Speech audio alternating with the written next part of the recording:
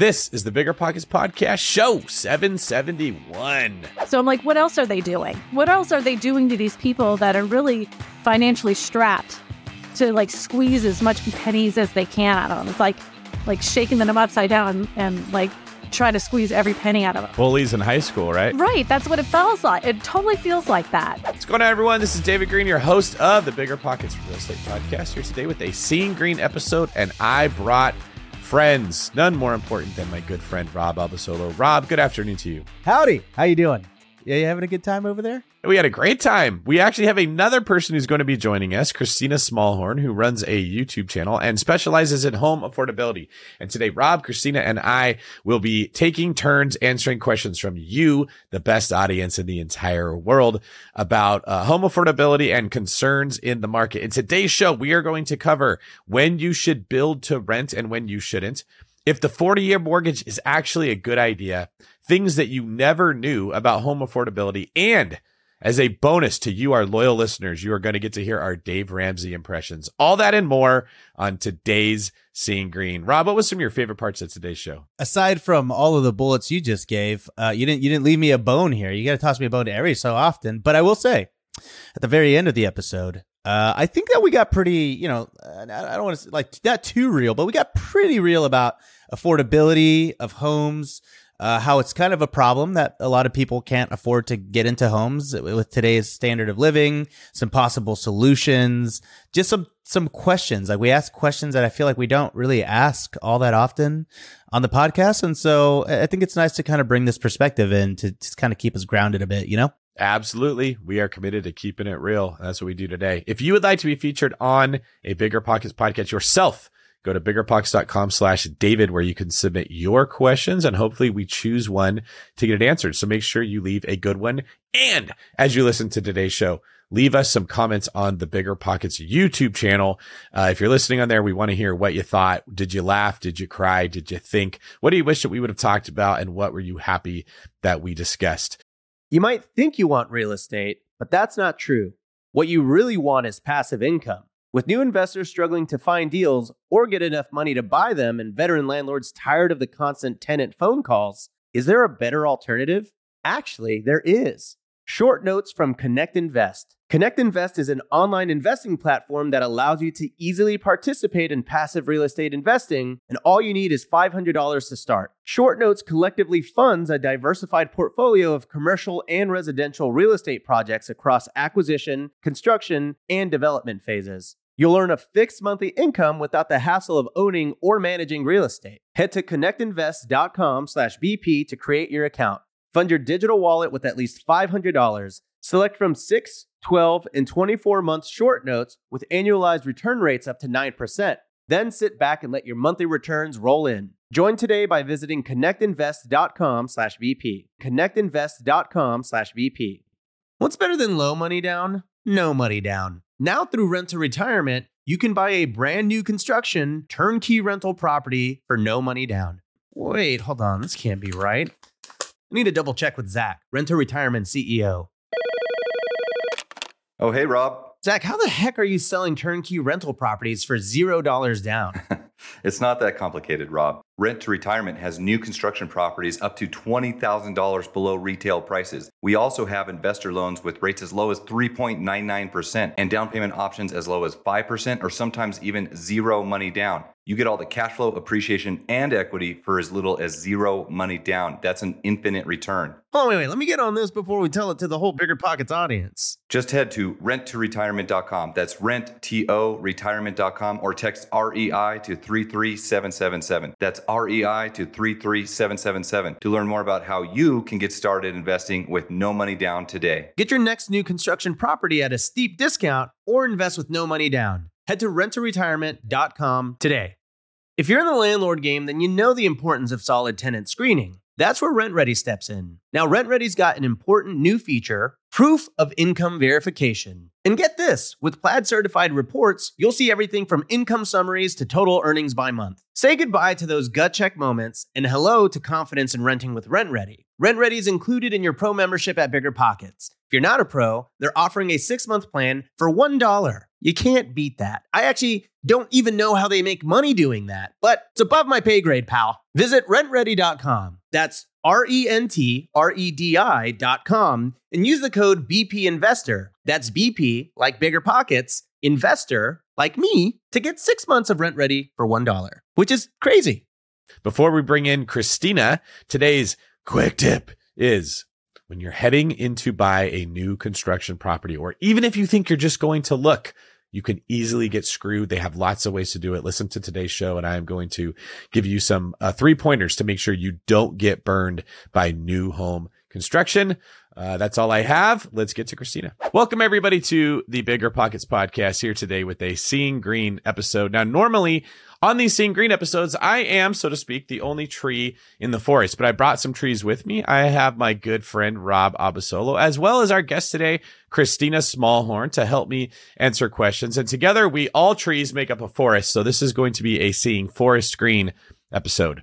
Hope you see what I did there. Kristina, welcome to the show, and thank you for coming. Thank you for having me. I'm very excited to be here. Yes. Can you give our audience a very brief, maybe summary of what your experience with real estate is like and how you serve people? I've been in real estate since 2008. I'm a real estate agent here in Louisiana. I mostly focus and work with people that are looking for affordable housing options, whether that be a manufactured home, modular home, tiny home, and pieces of affordable land to build their most affordable housing option. I'm trying to get them out of the rental game without having to sink down thousands and thousands of dollars. A lot of people that are looking to buy are right now, affordability is such a problem. I'm giving them ideas of alternative ways to get into the real estate game. And it's clear to me that you are a YouTuber because you understand metadata. You worked affordable like 4 times into your question there, which would be great on a YouTube algorithm. And also will stick in our viewers' minds as that's the person to go to if I need something affordable. Well done. Oh, I totally didn't plan that. Yeah, but it's just a part of your nature. That's how giving you are. And Rob, who are you for anyone that doesn't know? I am also a YouTuber. I talk about, I build tiny houses. I'm also the titular co-host of the Bigger Pockets podcast. So I'm just guest starring today. And for those that don't speak fancy, can you explain what titular means? Oof, I think it's like an informal title, or it's like a title that's given to me that doesn't really mean anything other than, look, I just show up and I talk on a microphone. I don't know if that word means what you think it means. I'm pretty sure. I'm going to look at holding or constituting a purely formal position or title without any real authority. Bam! How does that feel? How does that feel in front of all of our listeners? Is that what you said? In so many words. Well, we will accept it. Judges say that is an acceptable answer.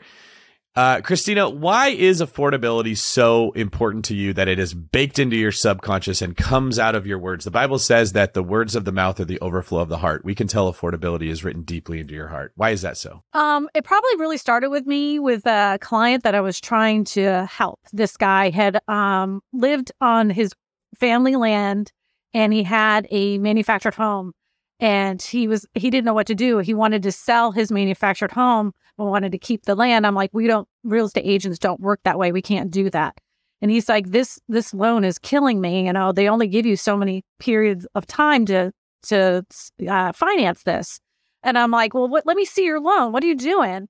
So the way that they had done his loan, instead of rolling the land and the manufactured home in together, where you could have gotten an FHA or even a rural development loan, which have cost him a lot less, they put him in something called a chattel loan, which I had never heard of until, it was like my first years in real estate. So I looked it up, and what he was paying in interest was ridiculous. And so I got him connected with somebody that's, in this industry, as far as lending. And he was like, yeah, we can put in a 30-year loan. It will save him almost $250 a month, which doesn't seem like a lot, but was enough for him to not lose his house. And so he was able to do that. But they didn't do that for him at the beginning when they should have.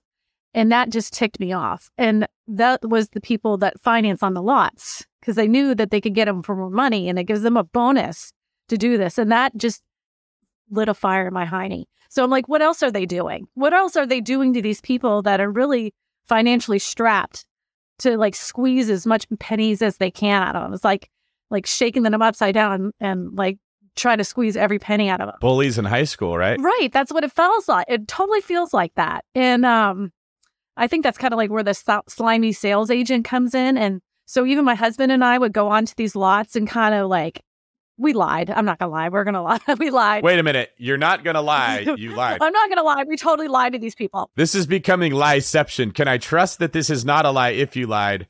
Or is that the only time you can trust someone is if they say, I'm not lying? How many layers deep are we here, you know? I was playing a character, basically. And I was trying to find out what the salespeople were doing.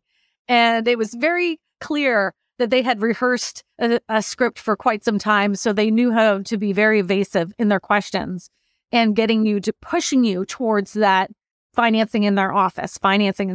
And I'm like, well, you know what? I'm going to put educational videos out there telling people you don't have to finance in their office. Before we get to today's questions, would you guys like me to share an industry secret that no one would know about real estate if they weren't a mortgage broker and a real estate agent at the same time? Tell me. This is going to blow people's minds away. What if Kristina and I both were like, no, let's just get to the question, actually. That'd be very awkward, right? That would have been impressive if you had like the cojones to actually do that on my show. Actually, no, David, I think we've heard from you enough. And then you just started reading the first question. That'd have been funny. Okay, yes, we do want to know. Tell us. For the listeners, okay? Oftentimes you will go into a new construction situation with this beautiful home development and you see the flags in the air and you go in there and they don't want you to have an agent because they don't want to pay a commission. They'll get you to sign up.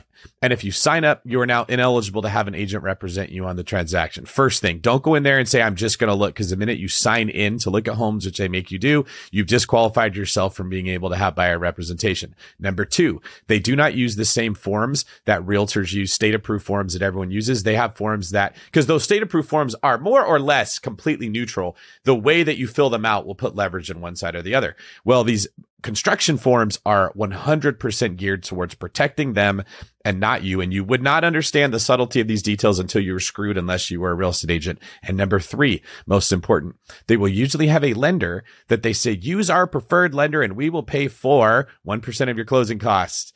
$10,000 of your closing costs, whatever. First off, they're making way more money from you not having a realtor, so you're not actually saving that. And second off, you're not even saving it on the loan. What's happening is that lender is going to give you a interest rate above par, above the par for that time, which may not make sense to you, but what they're basically doing is giving you a higher rate and then contributing that lender credit towards you and telling you that they are saving you that $10,000. They're really not. You could have got that same credit using a different lender that you had a relationship with. They're not giving you anything free. They just move the pieces around. So like you said, Kristina, it is very, very, very dicey when you walk into those situations and you're doing it without any kind of a guide. So quick tip of the day. If you're going to look at new construction homes, go find your agent first. Kristina, anything you want to add on that before we get into the questions? Yeah, so you want to add to that way that they even make more money? So you use their lender, you don't use their agent, and they also want you to use their preferred title company. And they usually own the lender and the title company. So yeah, they're making their money. All right. You guys are welcome for these industry standards. Listen, guys, I just want to say this. Be careful saying this stuff. You know, I made a video on YouTube not too long ago called, well, actually about a year and a half ago. It's called The Harsh Reality About Prefabs and Why I Won't Ever Buy Them. And it was about this industry. And I said things like this. Whoo! The angry comments, that this is the only time I get angry comments from people are whenever I talk about this industry specifically. So just watch out. You guys, you officially have targets on your back now. Tell them to bring it. I stand in between the bad guys and the good people of the Bigger Pockets community, and I will continue to hold the line like a good Spartan. All right. Our first question comes from Jero. Jero says, should investors begin to pivot towards build to rent, in other words, developing, as well as owners who plan on occupying? His hypothesis is that it will become increasingly more economical for buyers to purchase land plots and rent while they develop and burr their primary homes. Kristina, what say you? I hate build to rent. I mean, I guess if you're an investor, I mean, that's fantastic, those build to rent. Because I mean, I believe that the younger generations, kids my daughter's age, are convinced they will never be able to afford a home. So if you're going to invest in build to rent communities, go for it. You know, like there's probably going to be a big, the future looks like there's going to be more people renting than buying. But I'm one of those people that makes the videos that tell people, try to vote against build-to-rent communities in your area. So you say try to vote against them. yeah, I vote against them always. Okay, so what's the reason why you don't think people should get into that? But before we get into the reason, David, what is build to rent? Oh, this is just like it sounds. You're building a house, but instead of selling it to somebody else, you're keeping it, refinancing it. I guess it's a form of BRRRR. Instead of buy, rehab, rent, rent, repeat, it'd be like build. Part of building is rehabbing. Then you would rent it out and then refinance to get out of the construction loan and then keep it as a rental property. Oh, okay. Cool. So it's like a new construction BRRRR. Got it. Yeah, a new construction. Oh, I was thinking that you were talking about build-to-rent communities where the big investors come in, make this whole community that's just build to rent. Oh, okay. So I don't think that's that's a good answer to the question that you thought I was asking. I don't know, but I think Jarreau is saying, I can't find a deal. It's too expensive to buy a property that somebody else, I can build it for cheaper than I could buy it. Is this something that investors should start looking into? It's not a bad idea. I don't think build to rent is a bad idea if you're planning on doing that. I was confused by your question. I'm so sorry about that. But if you can get them building materials for cheaper and there's nothing in your area, why not do it? Especially if you have your own land already. Well, I'm sorry for confusing you. Hopefully artificial intelligence doesn't take my job and ask the questions better. Rob has me terrified now.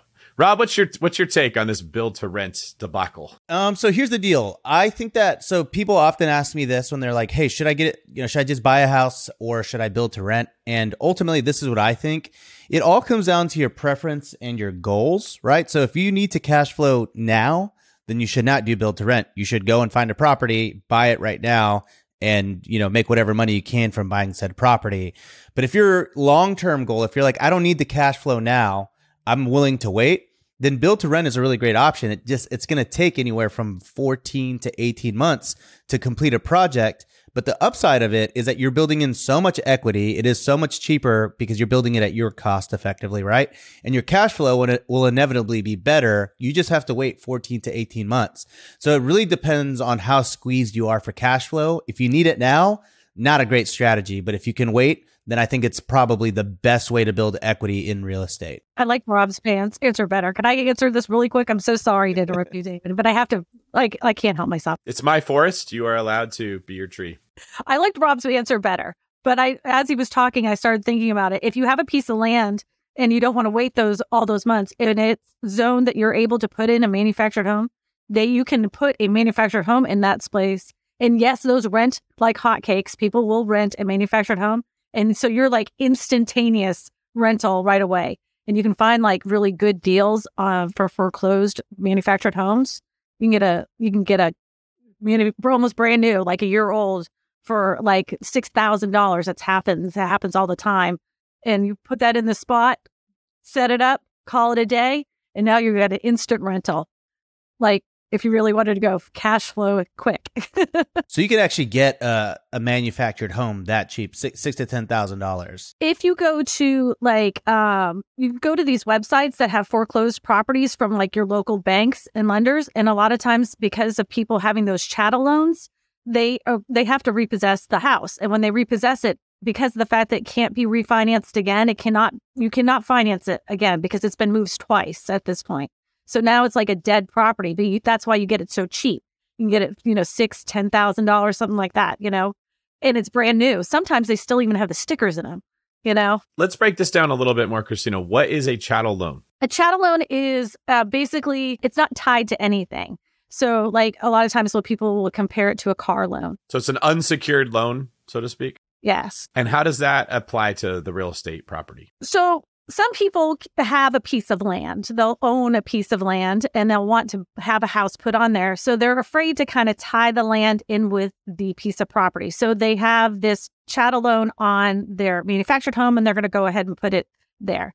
But it doesn't really work out into their benefit because they don't really get a very good interest rate on that. And they can't roll any other amenities to the property that you would need, like utilities, electricity, anything like that. So it's better to do almost like a new construction loan. Let me see if I can break this down and then get your clarity from it. So to understand this better, when we think of getting a loan on a house, what we're actually getting is a loan on a house with land attached to it. You're getting both when you get that loan. And then that conforms to government standards. So now you can get a 30-year fixed rate loan, which makes your payment less, keeps your interest rates lower. That's what everyone is used to hearing.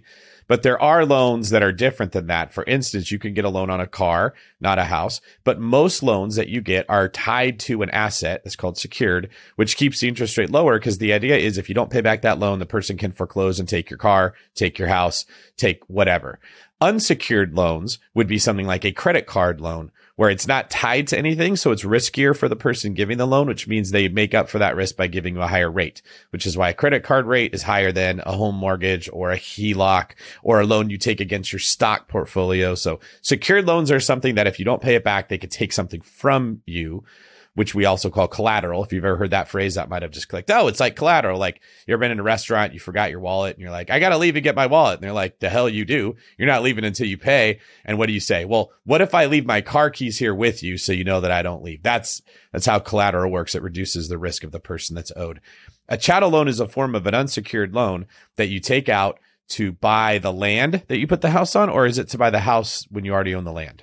You could do either. So some people will buy a manufactured home and put it in a rented like park, like mobile home park.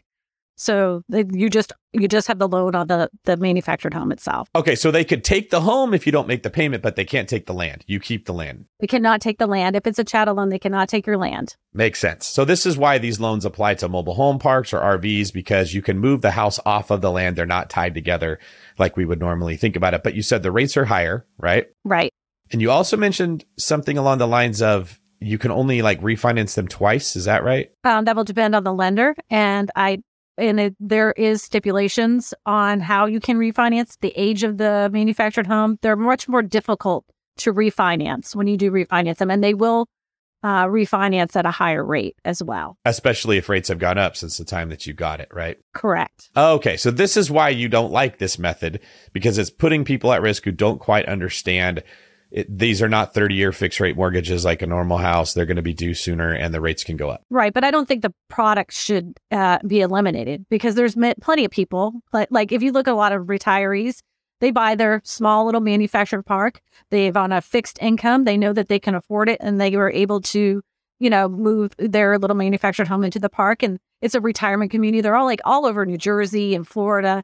So they rent that land underneath it and they have the chattel loan on the manufactured home. I think the product is necessary. I think some of the practices with the product is terrible. I've got a follow-up question. Before the follow-up, fun fact, the way that I learned what collateral was an episode of The Brady Bunch. I don't know if anybody ever saw that episode. They were trying to get their parents like an engraved silver platter. If anybody learned that from that episode, please leave a comment in the YouTube video. Just so I know I'm not alone here. But what I wanted to clarify with you, Kristina, was you're saying like these homes, they're 6 to 10K. Is this effectively like a mobile home? Because aren't there also like manufactured homes that are like 200K or 300K that are effectively like stick-built homes that are kind of shipped in and built on site? Are they different things? Okay, so I'm talking about manufactured homes. They used to be called mobile homes or trailer homes. But what you're talking about is modular homes that look like stick-built homes. Both of them are made in a manufactured plant. So they're still considered manufactured homes. What the building standard they're built to is what changes. So when you have a manufactured home, they're built to HUD specifications. Usually they have the same appearance. They kind of look like the one straight across. They have the skirting at the bottom. Sometimes people will put like some kind of decking on the front and the back. Like a flower bed or something. Yeah, they don't have a garage or anything like that unless you build it on afterwards. But a modular home, it looks just like a traditional built home. It just happens to be that each room is built in a factory. They bring those little cubes, they lock them together like little Legos, and they're little modules that are put together. But they're all made in a manufacturing plant. Okay, so some similarities, but those are typically the more expensive of the two, right? Right, yeah. I mean, the modular homes can go up into the millions. Okay, so the idea here is in order to improve affordability would be you buy land, you then buy a manufactured home, or how are we classifying the other type? Fabricated? Modular. Manufactured or modular, and manufactured is the better quality, more expensive type. Is that right? Modular is the more expensive. Yeah, modular / prefab. That would be the more expensive, like like Boxable or like some of these that are like really high-end shipping containers. Right. So you have to be careful, though, because not all prefabs are actually, even though they're built to modular standards, there may not be modular standards for your specific area.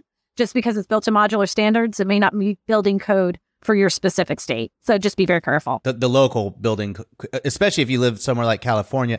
I've gone down this route so many times. I think so many Californians have, where they're like, oh, I'm going to buy a piece of land in Malibu for, look, this one's like $12,000 and I'm just going to put this like $50,000 home on it. And it's like, the land is unbuildable and the actual house itself will probably cost a lot more than that.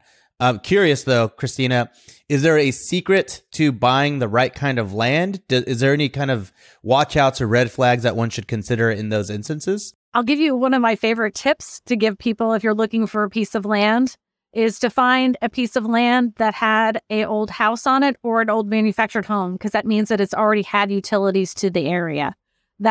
That's like, to me, a gem. When you are walking through a piece of land and you find like an old frame of a house or old slab there, that's like you've just hit the jackpot, because they've already had utilities out there. So it's going to be a lot easier for you. That was my next question. So I remember a certain person that is very attached to my life, whose name I will not say, called me one time, incredibly excited about this amazing deal in the Smoky Mountains where it was like 50 acres and he had done the math in his head.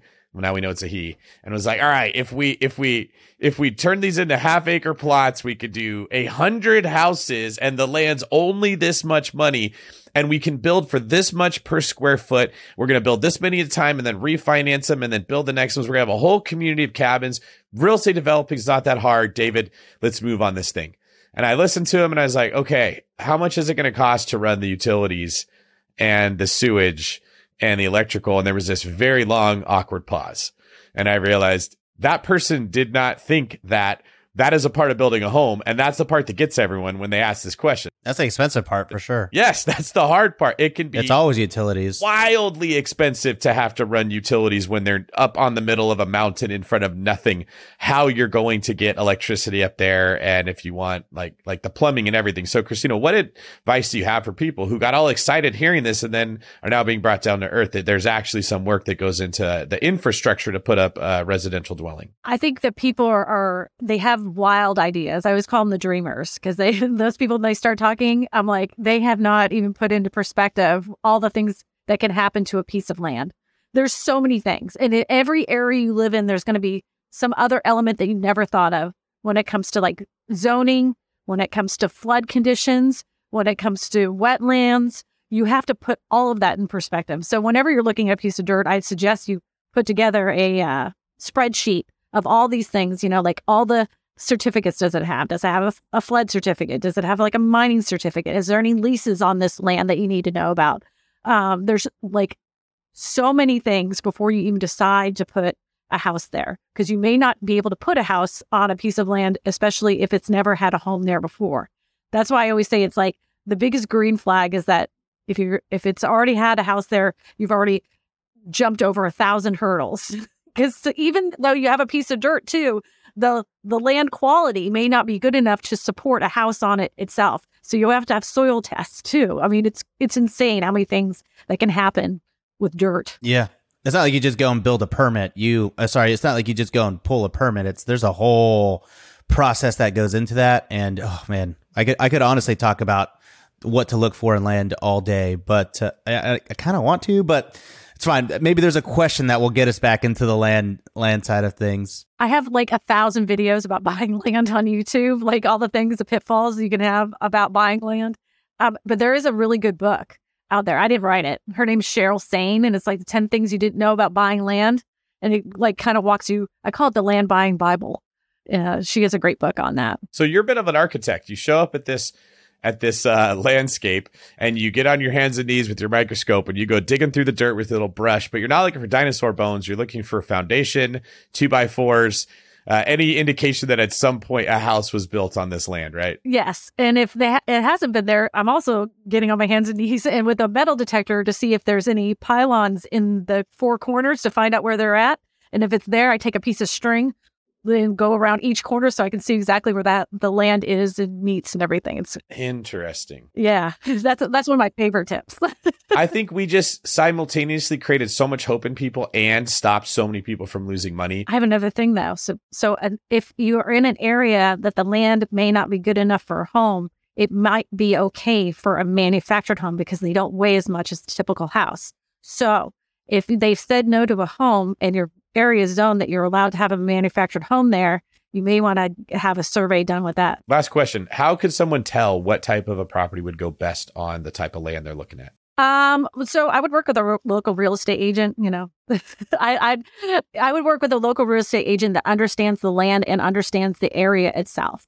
And I would have a complete survey done on your property to let you know where all the pitfalls are, because that survey is like the almost like your Carfax. It's your land facts of the land, and just make sure that you have everything that you need to know about that. That's the only way you're going to know if you have a good piece of property or not. You can do that during your due diligence time period. So you can't put it in a contract, give yourself a contingency to back out based on due diligence, and that's when you can look up the information. Yeah, basically an option period.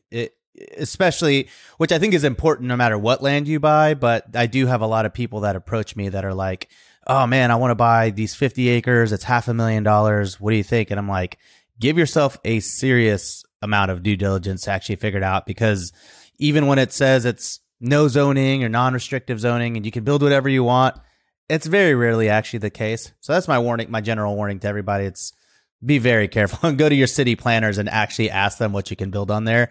That's going to be how you get the best answer to that question, I think. Listeners, I'm telling you right now, it's not every day you find a game changer like RentRedi. They're not stopping with just tenant screening. They've rolled out proof of income verification. Let RentRedi handle the heavy lifting with automatic checks on financial stability and earnings. Plus, with Plaid certified reports, you'll have all the info you need right at your fingertips. RentRedi is included in your pro membership at Bigger Pockets. And if you're not a pro, they're offering the 6-month plan for just $1. How great of a deal is that? That's 1/8 of a Chipotle. That's pretty good. Visit rentredi.com. That's RENTREDI.com and use the code BP Investor. That's BP, like Bigger Pockets, Investor, to get 6 months of RentRedi for $1. Whether you need to buy or sell, or you're just obsessed with looking at homes for sale, Redfin's got you covered. Redfin updates their listings every 2 minutes to help you see new homes first. And they give you personalized recommendations based on the homes you like, so you can find a home that's just right for you, whether that's a cabin, a craftsman, or a castle. With the top-rated Redfin app, you can favorite homes, share listings with others, and schedule tours even on the same day, with a local Redfin agent who can help guide you through the whole home buying process. And if you're looking to sell, Redfin agents have the experience to help you get the best price possible for your home. That's because they sell twice as many homes as other agents. With a listing fee as low as 1%, Redfin's fees are half of what others often charge, which means you'll have more money to put towards what matters most to you, like your next home. In fact, last year, Redfin saved home sellers $127 million. No matter where you are in your real estate journey, Redfin can help. Download the Redfin app to get started today. Deciding how to invest your capital can be extremely challenging, especially when the market is constantly changing. That's why it's never been more important to partner with a company that has a great track record. The BAM Capital executive team has successfully navigated through the Great Recession, COVID-19, and the current interest rate environment while delivering maximized returns to their partners. BAM Capital is a trusted multifamily syndicator with over $1.3 billion in transactions, delivering a historical average of over 35% IRR with an average hold period of 3.5 years. And BAM Capital has consistently paid preferred return distributions for over 50 consecutive months, has not lost limited partners capital, and has not called capital past the subscription amount. BAM Capital's disciplined investment strategy is targeting undermanaged institutional quality trophy assets throughout the U.S. heartland for accredited investors who are looking for generational wealth building or monthly income opportunities. Their offerings target cash flow stability, capital preservation, long-term appreciation, and accelerated tax benefits. Join BAM Capital's over 1,200 investors across 44 states and get started today at bamcapital.com. Again, that's bamcapital.com. All right. Our next question comes from Matt. Matt says, with home price appreciation and rising interest rates decreasing affordability for first-time homeowners, do you think there's a possibility of a 40-year mortgage at some point? Or do you see some other way that the government might intervene to address the affordability issue? Kristina, you're passionate about affordability. I'm sure you've given this little thought.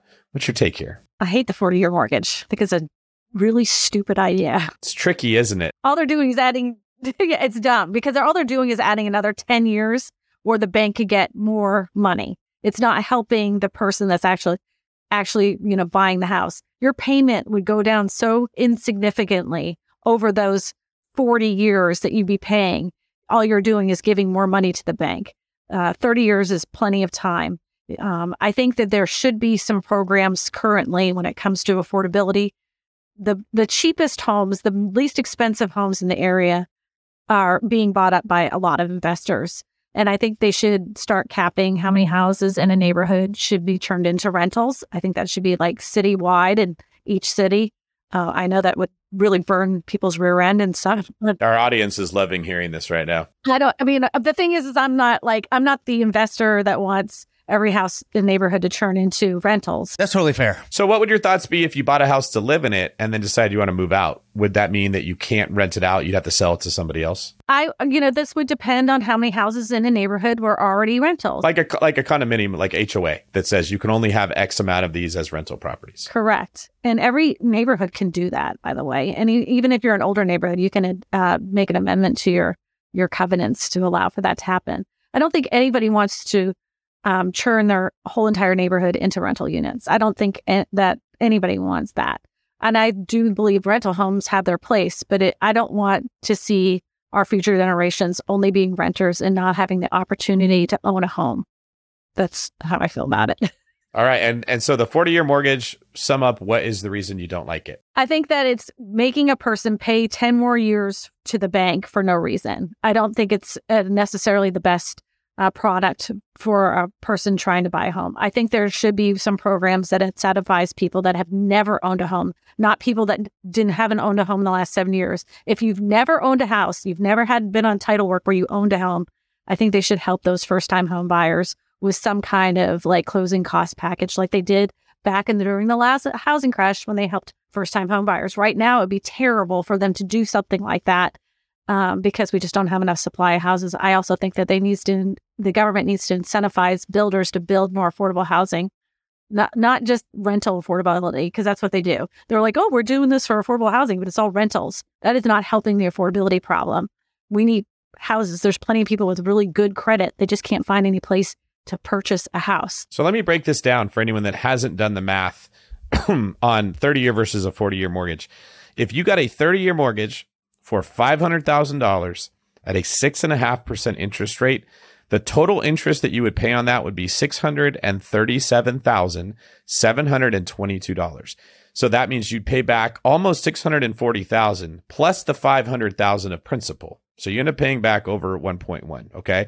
So remember that number of almost 638. If they put this to a 40-year mortgage, that interest of what I believe I said was 638 jumps up to 905. So you're paying almost $300,000 more for the exact same property, nothing different putting it on a 40-year instead of a 30-year. Now, the same could be said if you go from 30-year back to 20 or 20 back to 10, right? There is an argument to be made that the longer you spread out this loan, the more expensive it becomes. The way it becomes misleading is that we've all created a baseline of what a house is worth based off of a 30-year mortgage. It's in your subconscious. That is how you look at real estate. The minute you turn this into 40, you will start to see home prices again continue to increase more and more and more because the payment got lower for the same property. And it's a way of creating the look of affordability, but not actually making it affordable. In this case, it's the opposite of affordable. You spent $300,000 more going from a 30 to a 40. So hearing that information, Kristina, what does that make you think about? The banks probably want this product really bad. I think they really want it. Let me chime in here. I think I can assist with the pan situation. So I don't know how I feel about it. So let me say no dog in the race here. But I do think exactly what you just said, David. I mean, 30-year mortgage, that's what we know. It's relative. It's all relative to the product we know. If we had grown up where 40-year mortgages were the standard, we wouldn't think there's anything wrong with that. So I would say ultimately, yes, the banks are winning.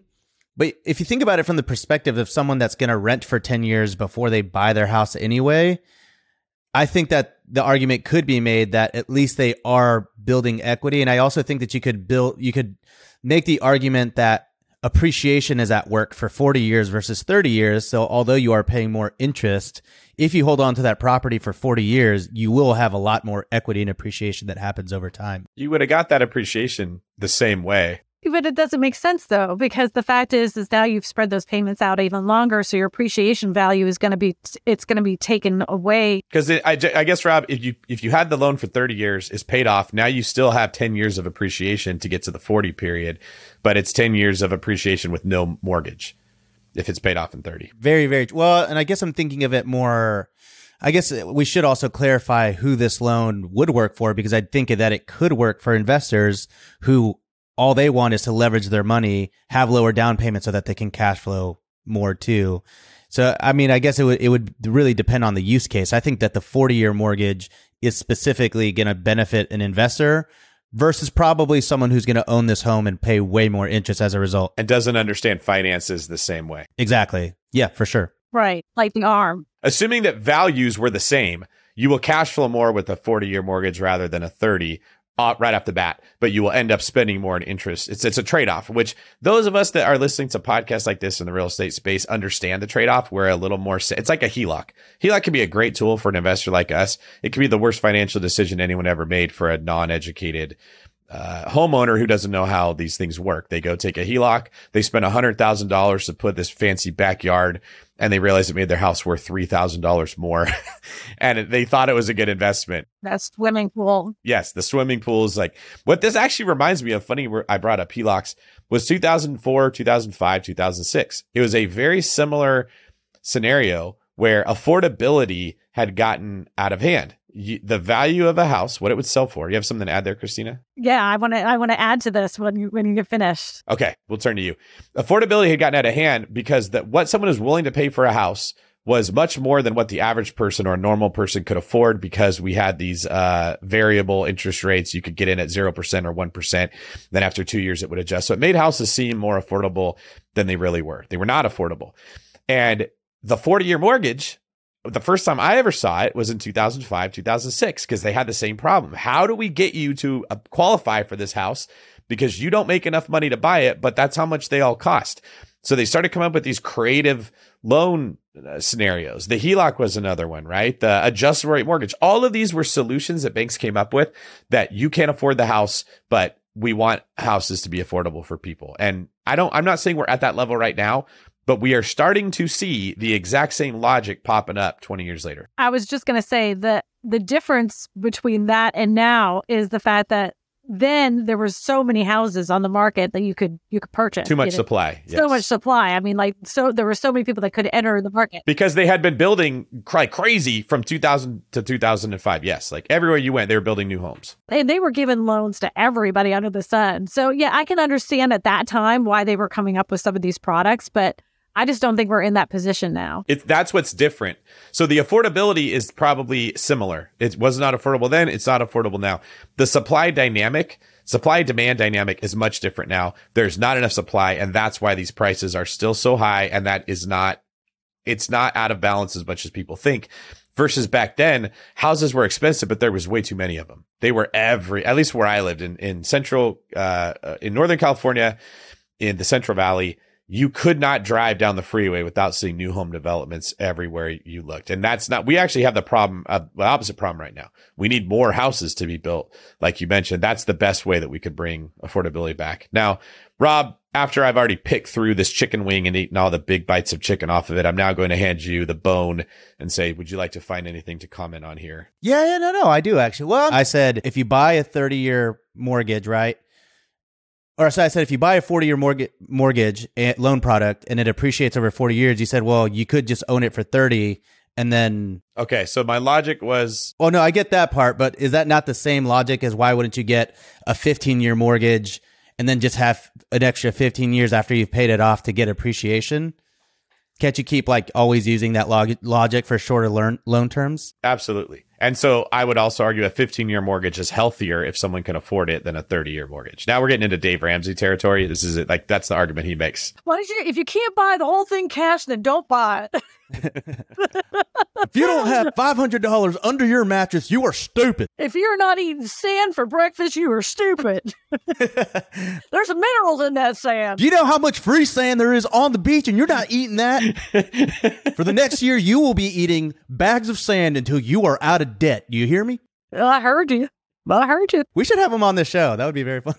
So, yeah, I mean, he is his logic is sound. It's not practical. That's what we're balancing here. Of course, a 15-year mortgage is better than a 30. Of course, paying cash is better than 15. Because supply and demand is so out of whack, and because we printed so much money that needs to find a house, it is no longer practical to pay cash for a home, right? If you try to save up enough cash to buy a house, prices would probably appreciate faster than you could save money. You'd be 70 years old. You never would have caught up with it. You have to use debt in this case. We're just bringing up the fact that it is becoming increasingly more comfortable for people to keep taking on more debt without thinking about the type of debt they're taking on. I don't know that 40-year mortgages are inherently evil. There are scenarios where they could make sense for the person. They are dangerous in the sense that if you take a 40-year mortgage to buy a property, housing prices are going to continue to increase because payments are going lower. It's going to make you think in your head that house is worth $1.2 million. And then if they stop making 40-year mortgages, they go back to 30. Now no one can pay $1.2 million. You're stuck with an asset worth $900,000 and you have to wait for inflation to bring it back to the 1.2. So if you're going to do this, to your point, Rob, it has to be a cash flowing property that if the value of the asset decreases because they get rid of the 40-year mortgages, you're okay holding it. It's the person buying the house to live in that's at risk. Yeah. I mean, it's just, it gets in interesting talk because it's like, you're saying you don't think it's inherently evil, but we're talking like a 30-year mortgage on a $500,000 house. You're going to spend $700K on interest. Like that's obviously a terrible financial decision when you look at it on paper like that. So, I think it's kind of like, okay, $700K in interest, $800K. They're both awful, they're bad when you're looking at the interest, but when you factor in how fast things are appreciating, you end up making money by paying all that interest, right? So you can't say it's good or it's bad. You have to compare it. So when you compare a 30 to a 40, the 40 becomes dangerous. Because it can trick you. It's deceiving it's deceptive is what I'm getting at. It will make you believe that house is worth more.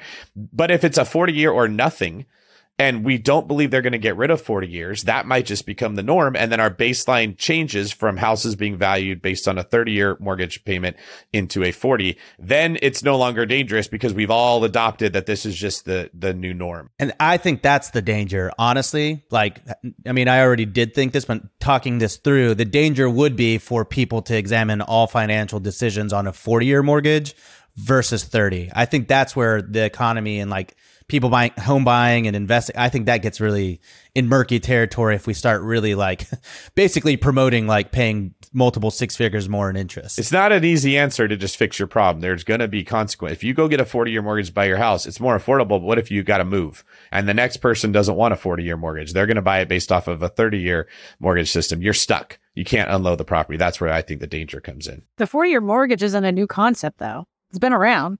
They've tried this a couple times.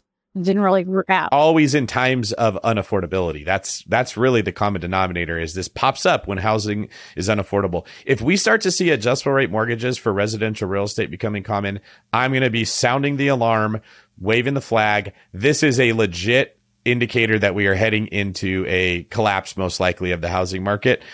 So that's why we're talking about it. Yeah. Well, I mean, and then, it's always on the lenders. If they can qualify people for the right kind of loan. We were looking at ARMs there for a hot minute when interest rates were coming about. People were talking about those. I think I'm going to do an ARM. I think I'm going to do a balloon payment. Oh, for the average person, that is not a good idea. You don't know how to work. The most people don't understand how to work those loans correctly, especially if they're going to be living in the house. So, Kristina, you're clearly passionate about this and helping people prevent themselves from making financial mistakes. What's the biggest misconception that you're hoping to set the record straight on with your YouTube channel? Not everybody that is looking to get into an affordable home are stupid, and that these people are real people that are just looking for an affordable home. And just because they are affordable, that doesn't mean their credit's terrible. It doesn't mean that they don't have a job. It doesn't mean they're not working. These are people, a lot of them have great credit. They have really good paying jobs that they've been able to have a very good income on. They just can't find an affordable house. And I think that society has looked down on people that live in what I call manufactured homes. Some people call them trailers or mobile homes. But they're just people that are working and have a home, and this is what they can afford. And, like telling people, well, you should have budgeted better and you could have bought a house. That is not helping the problem and by any means of the imagination. And I'm just trying to give them a good resource so that way they can find an affordable home and they don't get taken advantage of. That's my passion. I've got some advice for the people listening in that position. I saw a meme yesterday, and it was a jujitsu meme. I know. But it had a very good point. It said, for every day that you feel bad because you got your tail whipped at jujitsu, you still beat the guy sitting at home on the couch. And I so needed to hear that, because what stops me from going is getting my tail whipped. And it's not always a tail whip by another person. Sometimes I'm just frustrated with myself for having a hard time figuring this out. I'm frustrated with my conditioning. I'm frustrated with, I learned this. Why did I forget it? There's always something in my head that fights me, that makes me not enjoy going. But if I look at it like, if I went, I still beat all the people that didn't go at all. It's a clear win to go. If you're owning a mobile home, you are still beating the snot out of all the people renting a house from somebody else. Right? Don't compare yourself to the person that owns a home if you're okay with where you're at. Compare yourself to the person that's not doing anything to improve their financial picture. You're already in a better position, and buy another mobile home and another one. Maybe you could have 6 of those suckers, right? Get the foreclosed one. There you go. It's a way that you can make money in real estate. You don't have to live in Beverly Hills to be able to make this happen. So I, for one, appreciate that you're out there sending that message to that. And I'm sure our audience who is in that position does too. Thank you. All right, Rob, what do you think so far? You like today's show? Do you like being a part of Seeing Greene? I do like this show, actually. And I do think it is nice. Like usually we come in and we're obviously wanting to know people's story, but it is nice to kind of talk about some of these bigger topics. And I actually agree with a lot of what you said, Kristina, about there are perfectly nice folks that are trying their hardest to get an affordable house, and it's just not an option to them at this moment. And it's not, I don't really love the argument of like, just pull yourself up by the bootstraps, because look at all the people who have done it. Because it's not that easy for a lot of people. It really, really, really isn't. And so I definitely feel for that side of the industry. So my question that I was going to ask you were, are there solutions that you think if we did this would help solve this problem? Or do you think the solution lies in the government's hands to create more subsidized housing? Like what would be kind of an ideal scenario? I'm sure you've talked about it on your channel, but I'm sort of curious on my end. Well, it isn't just, one magic pill and call it a day. The commercial real estate right now is, if anyone hasn't told you, that a lot of areas is tanking like a rock. And you could turn a lot of those into affordable homes, even condos. We have a lot of empty malls throughout the United States. Why don't you turn those into retirement facilities where everything on the upper level is medical related, and then the seniors could live at the bottom for condos? I mean, that is like an encompassing little community within a community. I mean, like that would be so incredibly smart. There's also a lot of land that's owned by local governments that can be turned into housing. And I'm not telling you, I'm not saying that every house has to be, 4 bedrooms, 3 baths for people. Most people that are trying to get in their first home would be totally satisfied with a 2-bedroom, 1 bath with a little kitchen and a backyard. And if they were able to get that in their community, they would buy it instantaneously. But there's tons of places all around Colorado that have gotten so expensive that dream of owning a home will never, ever happen. We've gotten to the point where when I was growing up and when I was buying my first house, I was a hairdresser and my husband was selling cars, and we were able to afford to buy a home. That person today working in Orlando, Florida, selling cars and a hairdresser most likely can't afford a home in their local area. That's a problem. We used to be able to have people buy houses. So build houses that people can afford. Offer government-backed loans and incentives for those builders to build those. There's tons of land that's owned by the government and local governments as well that can be given to those developers to have that land. It is very possible to be done with modular construction. It was done after World War II. You can have those houses built just like that. Just pop them right into place. They did it before. They can do it again. It's possible. It's just you got to have it available to people to buy. If you put it there, they will buy it. Ultimately, I'd agree with that. I think it seems like the government, and I think there probably are certain programs like the Opportunity Zone Act, for example, but I think the government definitely would have to subsidize and make it or incentivize investors to do so, because from an investment standpoint, it's really hard to tell someone to go flip a house, take all the financial risk of doing so, and then be like, hey, instead of making $100,000 on your flip, what if you just made 50 so that another family can be into it? And while that it obviously is achieving a good goal of helping people get into it, it is hard to talk an investor into that logic, right? And that's where I think probably, my guess, government incentives would come into play to help at least an investor play ball with the idea, because honestly, like, it's hard. It's a hard argument to make, I think. I don't know. What do you think about that? Like, I was thinking incentives like tax credits. They can give like discounts on building materials. They can all work together to make it work. Like I said, that land they've owned forever. So if they just give that to them at a much more reasonable price, of course, that they can build the houses for a lot less expensive, because the land itself isn't that expensive. Development of land is a big chunk of what costs a house. And if you eliminate that, that's going to make the house a lot less expensive to build. All right, Kristina, last question from me before we ask people where to find out more about you. What are some resources that people can use if they want to get more into learning about the affordability space? So I have the most incredible book, and this lady is such a nice lady. Her name is Whitney Sellers. And the book that I want everybody to pick up if they're wanting to get into the affordable housing space and investing in that is Housing for a Purpose. It's a guide to investing in real estate for both profit and social good. All right. Love her. Love this book. So good. And then my land one is, you want to get into buying land, The 10 Things You Didn't Know About Buying Land by Cheryl Sane. She's also a real estate agent, by the way, because she's really good. I call it the Bible of real estate, of buying real estate land. I actually have the book on my counter here. And if people want to know more about you, where can they go? Well, I'm on the YouTubes. I'm on YouTube. Just look up my name. It's Kristina with a K, and my last name is Smallhorn. I guarantee you probably won't find another one. Go look it up, guys. It's a great channel. She dives into this topic quite a bit. I've seen you do a lot of your videos where you break down, like, this barn you can buy from Home Depot. Is it a good option? Is it a not option? And like, I think it's really nice that you're bringing education to this side of things, because honestly, I don't think that a lot of people are. So thank you. Oh, thank you for having me on. I love talking about it. There's some cool stuff at Home Depot, man. People turn those sheds into houses, and they're amazing. I've always wanted to, Rob, to do one. Where can people find me? It's okay. You can find me on the YouTubes as well. Both of them. Both of the YouTubes. There's two of them. You can find me at Rob Built. But before you do, go look up Kristina Smallhorn, please. And then on Instagram, you can find me at the same place, Rob Built. What about Vimeo? Can I find you on Vimeo? No, I'm not much of a Vimeo guy, unfortunately. Not yet. Well, that's a bummer, because that's all that I use. That's probably why I've never seen your YouTube channel. You can find me everywhere at David Greene 24. Same thing, YouTube, or davidgreen24.com to see what I got going on. Guys, if you like this content, if you enjoyed hearing about this, if you feel like your mind is blown and you're hearing things you don't hear anywhere else, please do us a favor and go leave us a 5-star review wherever you listen to your podcast. I'm only asking for this because it is very important that we get those. If you don't leave us those reviews, we shrink further down the list, even though it's not fair.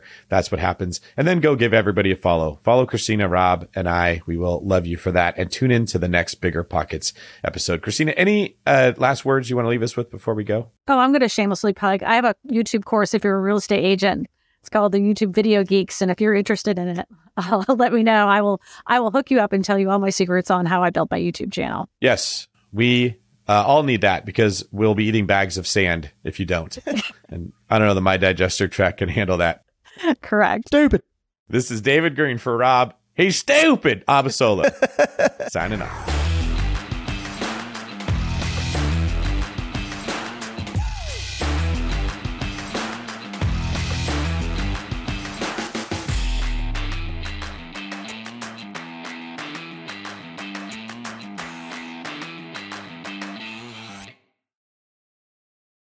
There's a reason small multifamily investing is so popular in the Bigger Pockets community. With just a 3.5% down payment, you can own up to 4 different units. Think about it. If you house hack and live in one of the units, you still have 3 different groups of tenants helping you pay down your mortgage every month, 4 kitchens and bathrooms you could renovate to increase your property value, 4 different Airbnbs, medium-term rentals, or other rental strategies that you can try in one property, all in just one transaction. Of course, the question is, where do you find a small multifamily property that you can actually afford? Which market and which deals are best for you? Once you close, how do you manage it, optimize it, keep scaling, and living your life without being tied down to 4 leaky toilets or 4 fussy tenants? All great questions, my friends. All to be answered in the upcoming Small Multifamily Bootcamp with Chris Lopez and Leica Devatha. So if you're serious about growing your portfolio with this highly efficient strategy, head to biggerpockets.com/4, F-O-U-R, today and join us in the Small Multifamily Bootcamp. See you there. The content of this podcast is for informational purposes only. Past performance is not indicative of future results, and all host and participant opinions are their own. Investment in any asset, real estate included, involves risk. Use your best judgment and consult with qualified advisors before investing. Only risk capital you can afford to lose. Bigger Pockets LLC disclaims all liability for direct, indirect, consequential, or other damages arising from reliance upon information presented in this podcast.